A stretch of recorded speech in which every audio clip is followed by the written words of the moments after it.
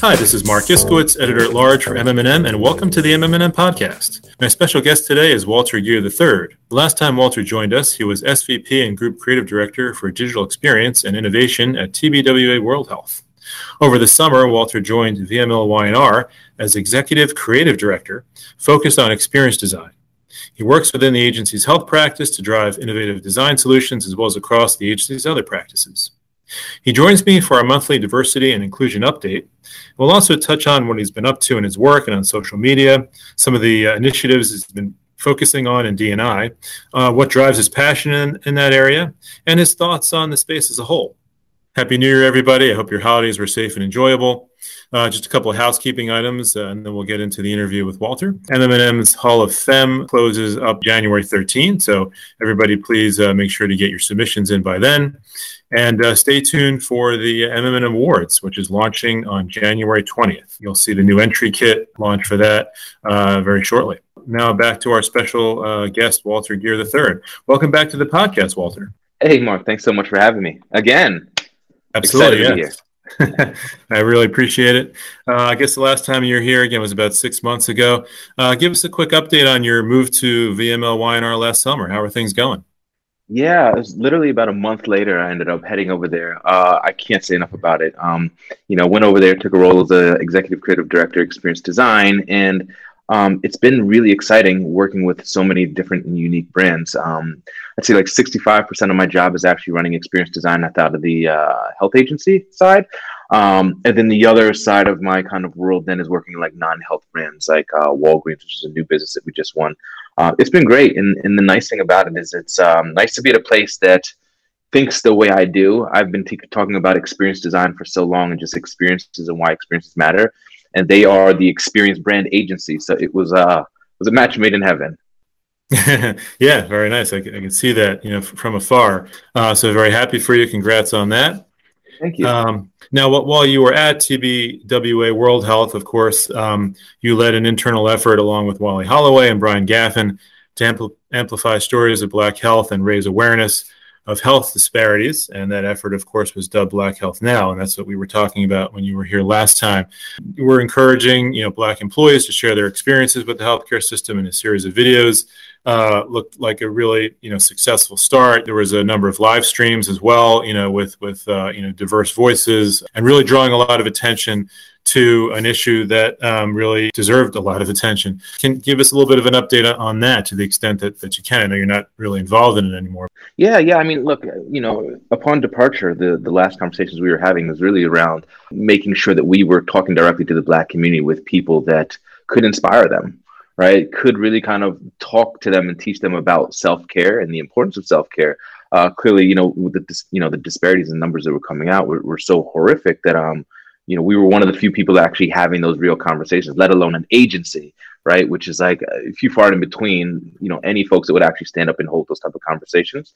But where we left was on a really high point, right? And engaging, thousands of people live at a time where people were really clamoring at learning more about these issues and learning more about how they can actually work on eating proper foods and cooking properly with people like Marcus Samuelson, and talking to influencers about things like, how you actually can, cook when you live in a food desert and how you can shop and all these things. So it was incredibly inspiring and uplifting. And I can't say much about, enough about that opportunity. I know they're still working with some big clients over there and joining them in some of the conversations. And the intent was that, at some point we were going to move that into really making a real conscious effort to change a thing, as opposed to just kind of showing these live streams. Like, how can we then move into the real world and do something that can truly impact people's lives? It's good to hear that they're still doing their thing. Let's also talk about some of the initiatives that you've been involved in on the diversity and inclusion front. Since then, you co-founded a really interesting website called diversecreatives.com, which helps, as its name suggests, people of diversity to find jobs, of creative jobs in the agency world. Tell us about how that came about. Yeah, it's so funny. Last summer before, I was in this moment of feeling like, man, I don't know many Black creatives at all, or many people that look like me that do what I do. So off the whim, I started going through LinkedIn and doing random searches and just trying to find other creative executives. So I was trying to start with like VP and above. I had a list of maybe like 25 people. And then randomly, this guy reaches out to me, who ended up being my partner on this, Ron Lewis. And he's like, hey, you just came up on my timeline. And, I was just like, surprised to see another Black creative like me. And, you're a unicorn. And I was working on this list of trying to find all these Black creatives. Was wondering if you want to work on it with me. And I was like, wow, okay. Tommy couldn't be any better because I have a list as well. And he was like number 3 on mine. And I was like number like 7 or 8 on his. So it was really interesting on how we kind of came together, but we really thought along the lines of like, how should we do this? What should we do? How do we launch it? What's the database look like? And we took so long and it never even happened. Fast forward to, pandemic hitting and then, Ahmaud and the murders and whatnot. Then shortly after that, agencies saying they were going to be doing all this work, but they couldn't find the talent. And we thought, well, this is ridiculous for one. And for two, let's actually prove that we do exist because we know we're out there. So truth be told, the first step, Ron was like, hey, I bought the URL, we're done. And that like was the initial push of like, oh, okay, now I guess we really do have to do something. And then he's like, oh, and by the way, here's a form. And I said, okay, well, let me use my platform to fill it up. So I went to LinkedIn, did a post. I said, hey, where are the BIPAC community at? Where are the creatives at? Please fill out this form. And truth be told, when Ron and I were talking about what to do with it, our original thought was if we only get like 150, 200 people, we can't do anything, right? Because then we'd prove the industry's point. 3 days later, we had 1,600 people put their name on the list. And we were both floored, right? We knew we were out there, but like we didn't know we were going to come through that fast with that many people just from one LinkedIn post that I did. So at that point, we were just like, oh my gosh, we need to build this immediately. So we took the following 8 days and literally launched the site. Now we actually have a little over 2,600 people on it from across the US, some in Canada, some in the islands as well, in the Caribbean, a few in Europe. And what's been amazing about it is the number of responses that we've got from people and notifications and messages from people saying, I got a job, thank you very much. Or, chief executives that are telling us almost daily, hey, we're looking at your list to pull talent. Thank you very much. We're finding them. So really at the end of the day, that was primarily around the fact that we wanted to prove the industry wrong, and we wanted to essentially take an excuse off the table. So basically, you made it easy for everybody to find diverse creatives, diverse talent, which removes a big excuse that there is out there among hiring managers, and that is, well, these people don't exist, we can't find them to fill roles. Absolutely. I mean, it's kind of sad and unfortunate that it took the two of us to do this. Like, someone should have done this before. We always talk about the fact that, look, we don't want to be doing this. We're hoping we don't have to do this in another year or two from now. Like, LinkedIn could come out and create a feature, and then it would just completely kill our platform. And we'd love for that to happen, right? We just hope the right person listens so they can actually go and actually do that type of initiative. What was interesting is after we launched it, there were folks who weren't actually happy about it. Folks who said like, hey, like, this takes money off my plate because I am actually paid to find this talent. You should charge for it, or maybe we should do something together. And our thought was absolutely not. Like, we are not trying to make a single cent off of this. The entire point is to remove the friction point, right? To allow for the agencies or companies and the potential employee to get closer together. And that's what we did. So we pissed a few people off, but it is what it is. I mean, this was to do good, and we went in our own pockets to kind of fund this and do whatever we had to do to get it up and running. We should also mention that Ron is a VP and creative director at McCann Health. And, Yes. and you're, obviously well vested in the health side too. So I'm sure there's a number of creatives on there with health experience. I'm talking to you, healthcare agency hiring managers. This could be a good lead source for you.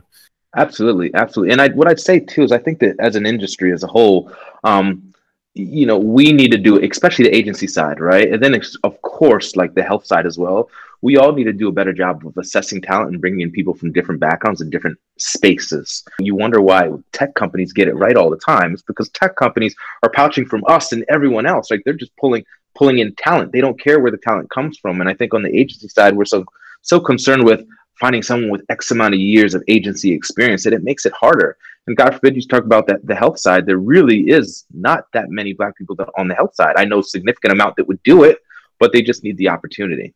Speaking of that, are there any anecdotes about sort of placements of note either senior, or I know you do all the way from internships all the way up to senior level, that you'd feel comfortable sharing that sort of arose from diversecreatives.com? From junior to senior level, right? So we've had GCD at a small agency come through there, and a lot of mid level, and then a lot of lower level. And this again goes back into a larger problem of, we often feel that diversifying a company or agency is putting a lot of people in, right? But it matters where they come and where they place, because the bulk of what we're seeing is them putting them in like entry level positions. And when they don't see someone at the top that necessarily looks like them, then there's this feeling of, well, I don't know that I have a path to get there. And then because of, again, lack of representation that, that's more senior than you, there's this kind of like, I don't know if I feel like I really fit in or belong here. So I tell folks, like, you want to talk about diversity and what that looks like. Well, let's start at the top, right? It's making a seat at the table at the top, and all of that stuff will then trickle down. So that's why it's also important, as you say, that you're filling roles, from junior to senior. It's just important to have a new pipeline of fresh talent from the Black community, the brown community, people of color, as it is to have people of senior rank in the company that look like them, so that they feel comfortable assimilating, moving up the ranks, and that they're not the only person that looks like them in the room, which is the big problem that's been, plaguing the industry for so long. Yeah, it's a challenge. And look, I get that it's difficult for some people, but I think that, right now is a moment where being uncomfortable is okay, right? Asking questions is okay, and asking for help is okay. You're very active on social media, as anybody who knows you is well aware of, and you're a great follow, if I may say so. Thank you. Sure. And so you posted a LinkedIn post a couple of weeks ago where you posed the question, in a nutshell, what happened after the killing of George Floyd, in police custody. There was obviously a lot of action, companies dedicated millions of dollars toward inclusion programs, anti-racism charities, Black-owned businesses, you wrote. And then what happened? Unless I completely missed it, and I may have, I've yet to see any updates over 6 months later. Am I wrong? And you put this out there. You've got a lot of followers, so you must have struck a chord here, because you got 331 likes, 83 comments. And, just to read a couple of them here, somebody quoted a study that said that 78% of respondents believe that purpose is now more important as a result to the disruption to society. However, 49% of brand respondents and 44% of agency respondents admit that their company either doesn't have a diversity inclusion policy at all, or that is not a focus. One other comment, and this is a woman from Omnicom Health Group, actually. She said, the urgency of the moment has passed for the corporations. They made their proclamations, made some DE&I hires, and considered the work to be done. There will be no accountability from the industry until this issue starts impacting their pockets.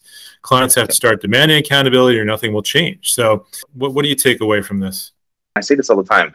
People have short-term memories, right? Like I was walking through an aisle of a store a couple days ago, actually, and saw a magazine, and they had, and not to get political, but they had mentioned Trump, and the article on the cover, it would mention his impeachment and something he had said about it. But for a moment, I literally was like, oh my God, I completely forgot he was impeached like only a few months ago, right? And I say that because, again, we have short-term memories, and I believe that while companies, I'm sure, meant good, right, and meant no harm, I believe that a lot took advantage of the moment, which a lot of people do, right? The whole game here, marketing, when you're selling stuff, whatever, is about relevancy.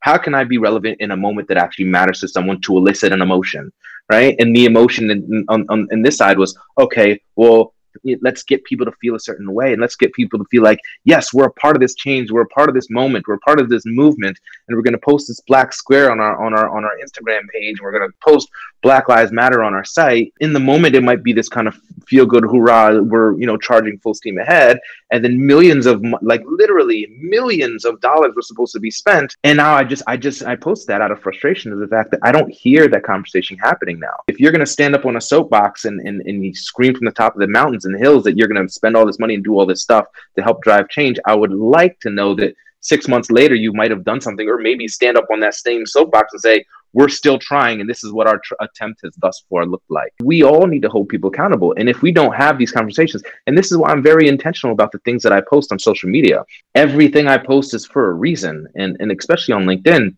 And my intent is to continue the conversation. And if I can ignite some type of fire underneath other people and to get other people to share and join in on the conversation, then the rest of the world will see as well. And I'm not this major influencer with millions of followers, but I know if I can actually get one person to listen and be inspired, then I've done my work, so to speak. It's sorely needed. I'm glad you're doing it. MM+M did a diversity and inclusion survey amongst healthcare agencies a couple of years ago.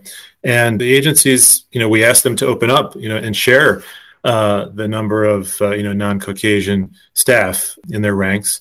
And there was, to put it mildly, a lot of hesitancy around the effort. It's refreshing in a way to see. I'm sorry that it took what it took, which obviously, the horrific deaths of George Floyd and Ahmaud Arbery and Breonna Taylor and countless others. But the nation's reckoning with its systemic racism was what it took to push the agencies over the edge, I suppose, and to get them to be more transparent. And we'll talk about that more in a moment. But in terms of finishing up this piece about the urgency of the moment passing, why aren't more organizations making changes in their leadership and boards and philanthropic focus and investment of D&I, et cetera? There is a fear of, if I make this type of change, how does that now affect me? And this is just a truth, like a fact, right? And I'm not upset at anybody, mad at anybody, whatever. I just think that a lot of people are in a position where I have worked with my team since we were teenagers or since we were in college, right? And if I now have to create another role at the C-suite level, that now means that I might have to get rid of my friend. And I know my friend and my friend's family and our kids hang out together. So there's this fear of like change means, or bringing on additional people means now that impacts me in my pockets. And that's not the case, right? You look at most creative agencies as a whole, like how many CCOs do you see? Tons, right? We can create opportunities if we want to, but there's a fear. And that is what's unfortunate.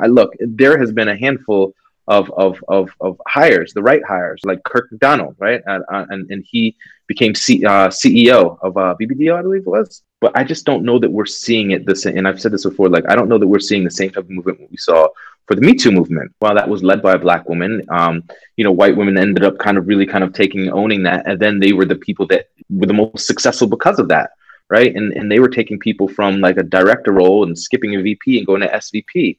Right, but we still haven't seen that level of movement for us. And I'd also argue that we, as a whole, and back to our earlier point of why I'm so intentional with my posts, need to talk more about this. Right, need to have more conversations about it. I tell other Black executives as well. There is a fear sometimes of using your voice, right? Because there's this thought that if I use my voice to say this thing, then I'm going to make my company and my team feel uncomfortable. So I don't know if I should ruffle any feathers. And it's unfortunate, right? So I tell people all the time that I think the fastest impact that we're going to have for people of color is for people who are in positions like myself to hire other people of color, right? Because if I have the opportunity to hire someone, then like I can make direct impact today, right? So you don't necessarily, if we wait for someone else to say, okay, great, we're going to fix it. The numbers have been the same for the past like 15 years, right? The last time there was a lawsuit against the agencies, they made them show their numbers, and numbers did not change like a single point over the past, like, I think it's like 15 years now. So, while we are more confident in our voices and what we're able to say right now, I think that we need to ensure that we are doing more as a people. And then we, again, need to go back to holding these companies and these executives accountable. The New York Times should come out and write and press all these companies and say, hey, you 10 guys, you said you were going to do this. What happened? Right? Mm-hmm. That's the type of visibility we need. And it's unfortunate we haven't seen that yet. Yeah. So, I mean, that would be my next question is why haven't more brands pressured their agencies on this? And I was wondering what kind of conversations you're hearing in the agency world about that. Absolutely. Look, I mean, we've seen some folks, the Motel 6 issue, right? And then the agency out of Houston, that became a big deal. I tell people all of this could change with one brand, P&G. P&G, largest spender in advertising in the world. If P&G went to their agencies and said, hey, guess what? If you want to continue receiving my dollars, I need to make sure that my creative is more diverse. The teams that you have are more diverse. Like anyone who's working on my account, it needs to be a fully diverse team, a team that's representative of what the US demographic looks like today. Mm-hmm. If they did that one, every agency would fall in line in literally days. And then every other brand would follow in suit. Everyone. One client. That's it. Yeah, that would be the tipping point. Some of the numbers did come out over the summer, or some updates on the numbers came out over the summer from a number of agencies, and they indicated a significant underrepresentation of non-Caucasian staff. No surprise there. Ad Age reported in October that every major agency and holding company now has a diversity and inclusion chief, and it's the advertising's hottest job. I think the role is kind of nonsense. Right. So, and I say that, and I know some, and I appreciate everything they do and who they are and the impact that they're making. But I think that unless you're reporting unless that role reports to a CEO, and unless that role has a budget, right, there's no impact. What we're hiring is a fall person. When you see diversity officers in droves leaving the advertising space, right, and going brand side, and that should tell you that there's a greater problem, and that, like, hey, you know what? I'm not going to get caught up in this shit when all the chips fall. So, I say diversity needs to happen at the executive level with everyone, right? Any person that is responsible for hiring should be well-versed, well-trained, and have that kind of thought of, importance of diversity in the workforce, right? The stats are out. There's plenty of reports out there that in research that shows that companies that are more diverse, especially on the senior executive level, make like an upwards of like 30% more revenue. Like, that's crazy. So who wouldn't want to make more money? Right. So I say, the role of chief diversity officer, okay, well, maybe it's like a culture person. I don't know. But like, that role should be divvied up across every single person who has the ability to hire at a company, period. Yeah, right. Everybody needs, like you said, to have the skills to understand the importance of diverse hiring. Yeah. Closer to home here for our magazine and perhaps some of your clients as well, pharma and their efforts. The Women of Color in Pharma held a roundtable this past summer. I'm not sure how familiar you are with that group, but they have been kind of leading the charge in terms of what you're saying in terms of trying to make the life sciences industry more deliberate and intentional in their efforts. And shortly after this roundtable, at which they also put out a playbook, to kind of help companies operationalize these kinds of initiatives, Bristol Myers Squibb announced a $300 million diversity and inclusion effort to not only increase diversity of its workforce, but also work on its clinical trials. And J&J just a few weeks ago also came out with a $100 million effort, which builds on a $10 million effort that they announced shortly after George Floyd's death, which does all of that and also has a lot of external, equity initiatives in the community. But we haven't really seen any other companies other than those two announce such big initiatives. Do you think that we'll see more of those, in the coming year amongst the pharma companies? I would really like to hope so, right? Because so many of these things that we know affect people of color in a significant way. Sickle cell, right? Mm-hmm. Like that is a real issue that, let's be honest, and I'm not trying to downsize anyone with cancer, but it's just as bad as cancer, right? Life expectancy and the pain of what they go through is just as bad as cancer. There are a lot of issues, and of course, I'll go back to COVID, right? Like, that's a no-brainer. So we've seen how that has made an impact on the community. And I think that we know that, like, it's important that they focus on that, and they have to. I mean, you mentioned for a minute ago, like, clinical trials. Like, if you dig on any clinical trials that anyone is doing, there's a significant lack of people of color and Black people. Right. And you can go down the list of folks that are even working on drugs and, solutions for people of color that aren't totally testing people of color. Right. And that's a problem. But like, it's a double-sided sword, right? A double-edged sword. On one side, you also have like people of color who don't necessarily want to be tested.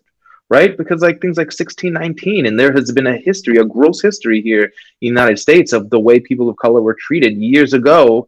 And experimented on. And there's like a study that, the doctors believe that, we Black people have a higher threshold, right? A pain threshold, right? I had an instance where I was, getting stitches, and the doctor told me, oh, you're a tough guy. You don't need anesthesia. Pharma companies need to do a better job.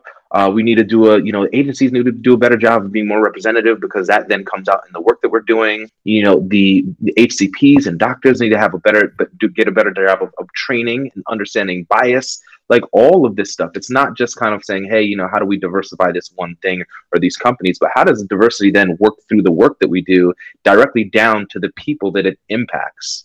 Right, getting at it on the community level. Yeah. Speaking of that, this industry, your industry, is facing perhaps, one of its biggest briefs ever, and that is getting the message out about the COVID-19 vaccine and messaging it and convincing the vaccine skeptical and hesitant that this is a safe vaccine and efficacious one. And we all know that 20% of the population that is still hesitant or resistant even, to a large extent, we see a lot of overlap with the Black community for good reason. As you mentioned, there's a history of distrust for the medical establishment because the medical establishment has violated that trust, with its experimentation and so on and so forth.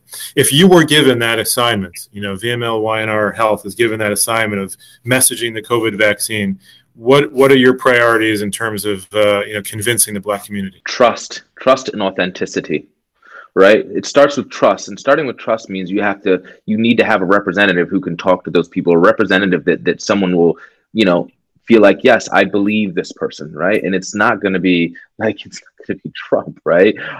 Which is why when he's making all these crazy announcements, people are like, oh no, I'm not going to take this Trump thing. And then of course you have your other sides that are like, oh, I'm not going to take this Democrat drug. It's crazy, right? They're going to have chips in it. It's going to track us, and they're trying to kill us. And Bill Gates is trying to kill. It's crazy talk. So I think it starts with trust, right? And for the Black community, it is like, how can we actually get someone to speak for them? I don't necessarily know that, getting Obama sitting in a chair and getting a shot is going to be the one that does it. But on a local level, how do you actually touch these people in a way that really gets them inspired? And again, I think it's going to be people, influencers in the community, right, who come out. And I think it's also in the research, I think there's also some people who told me, hey, look, I'll trust this when I see, a major Black institution, stand behind it. It's a tough one, but I think that the biggest thing here is authenticity. And this is for any brand that does anything, right? Where they try to reach someone and get someone to do a particular thing. How can you be authentic? And I think that starts with being honest with how people were being tested, what's happening in some of these tests. With these clinical trials were significant, because I don't know that I've seen anyone come out and said, hey, the percentage of Black people that we actually tested with this shot is this, and the effect that we saw was this, right? So I think it's showing that. It's also showing that, hey, look, yes, the timeline was drastically shortened, right? In the beginning of this pandemic, there was conversation of it taking 3 to 4 and 5 years for this type of, thing to come out, a vaccine to come out for any type of disease like this. And as soon as people saw oh my gosh, this is 6-7 months, can I trust that? So outside of just the community as a whole, the Black community, then it's about okay, well, how do we do a better job of explaining how this process was minimized and visually showing it and explaining to people you would talk to a kindergartner, right? Because all these big terms, no one's going to know what a lot of that means. So I think that is part of the trust vehicle, right? To get people to kind of do a particular thing. It's over explaining and showing people that, hard work was put into this, and a lot of studies and research was putting into this, and that it truly is effective, because all we're seeing is a number. Hey, it works, and then it's 90% effective, and we're rolling it out, and it's what these blocks of ice are going to be with it, and all this type of stuff. And it's people want to know the details. Mm-hmm. Right. Yeah, I was reading one person, one of these social scientists was saying, we've been speaking very much in a scientific, lingua. We need to switch to more of a civic, kind of lexicon, and kind of like you said, the details. But so what you're saying is, to a large extent, a lot of the concerns of the Black community are not unlike the concerns of the rest of the community in terms of the safety of this thing, because of the compressed timelines, data that speaks to them in their community. They want to know that it works for people like them, and it's not rocket science, at the end of the day, right? Just a couple more questions here, and I'll let you go. What does experience design look like in health? Yeah, that is a great question. When I think about experience design, it's in health. It truly is how do you create a more human-like engagement with someone, right? So on the health side, we are, typically reaching out to 2 types of people, right? The patient and or consumer, and the HCP, right? So I think that oftentimes when we focus on the HCP or the doctor, people don't stop to realize that doctors are real people too, right? Like when the doctor leaves their office or leaves the hospital and comes home and takes off their white coat, it's almost like they're two people, right? When they're in their white coat, they're just this kind of like, laser focused, like, saving lives and so on and so forth. And they take that white coat off and get to their home. They're on Instagram just like us. They're on TikTok just like us. Facebook and CNN, they got all these different sites, right? So they're very much real people. Now, granted, we are limited in the types of data that we can actually use to pull from these two audiences. That isn't as easy as like a Nike or a Ford or something of that nature. So the way that we reach them has to be in the places they are, but also in ways that are really like engaging. And I think the way the kind of engagement of the future is smarter ways to actually use transformative technology to elicit an emotion from someone, right? So like it is, how do we use features like augmented reality to bring a real world experience directly to you and not have you go directly to someplace else to try to get it or have to leave your house to get it. It is how we, rethink and reimagine chatbot type of experiences and talking with the brand and what a conversation with the brand looks like in a digital world, whether that be on Alexa, Google Home, or on my iPad or my laptop. So it's rethinking the way we're approaching that form of engagement.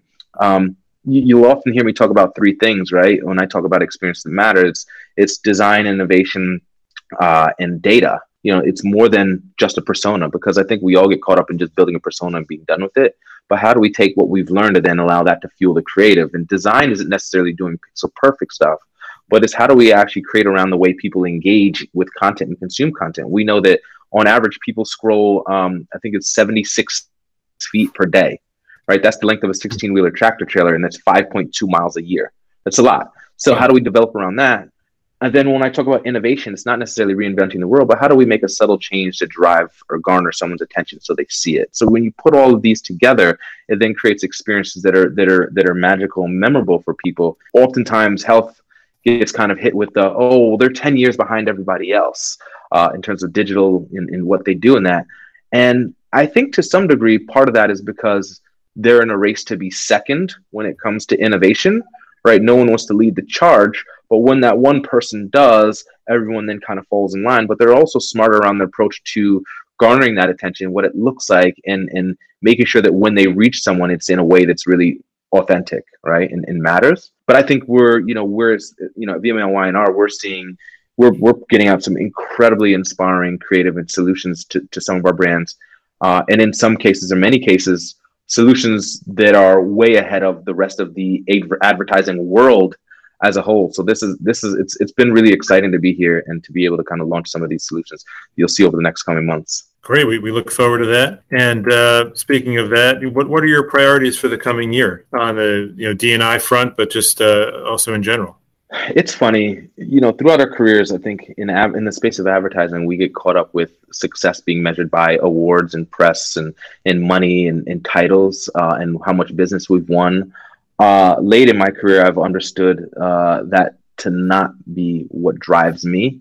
And success for me is how many people that are around me that I can actually influence and the people that I can make an impact on in terms of their lives, whether that be, through the work that I do, and then in the workplace, it's how I can actually create a more diverse environment and help other people that look like me. So for me, it's really, moving forward with that in mind and figuring out smarter ways to actually send the elevator back down and create more inclusive environments.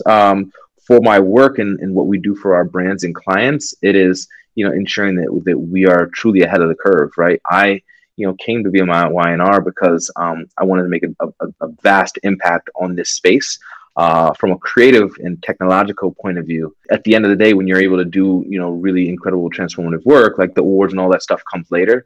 So my focus really is just doing incredible work and leaning forward on technology and figuring unique ways to kind of reach people. You're certainly using your platform for good, and we're all really sort of cheering you on. I want to thank you for joining us. You're really helping to create a more diverse environment, and an inclusive environment benefits us all. So, really appreciate everything you're doing, man. Thank you. I, look, I'm happy to be here. I'm happy to be engaging in this conversation with you again, and we'll gladly welcome it a third, fourth, fifth, and sixth time. Awesome. I look forward to that. Well, if you enjoy this podcast as much as I did, everybody give it a like, subscribe to us, help others discover the channel. that'll do it. I want to thank you, Walter, for joining me once again. It was really terrific. Awesome. Thanks so much. Sure. And we'll see you next time, everybody, on the MM+M Podcast. Take care.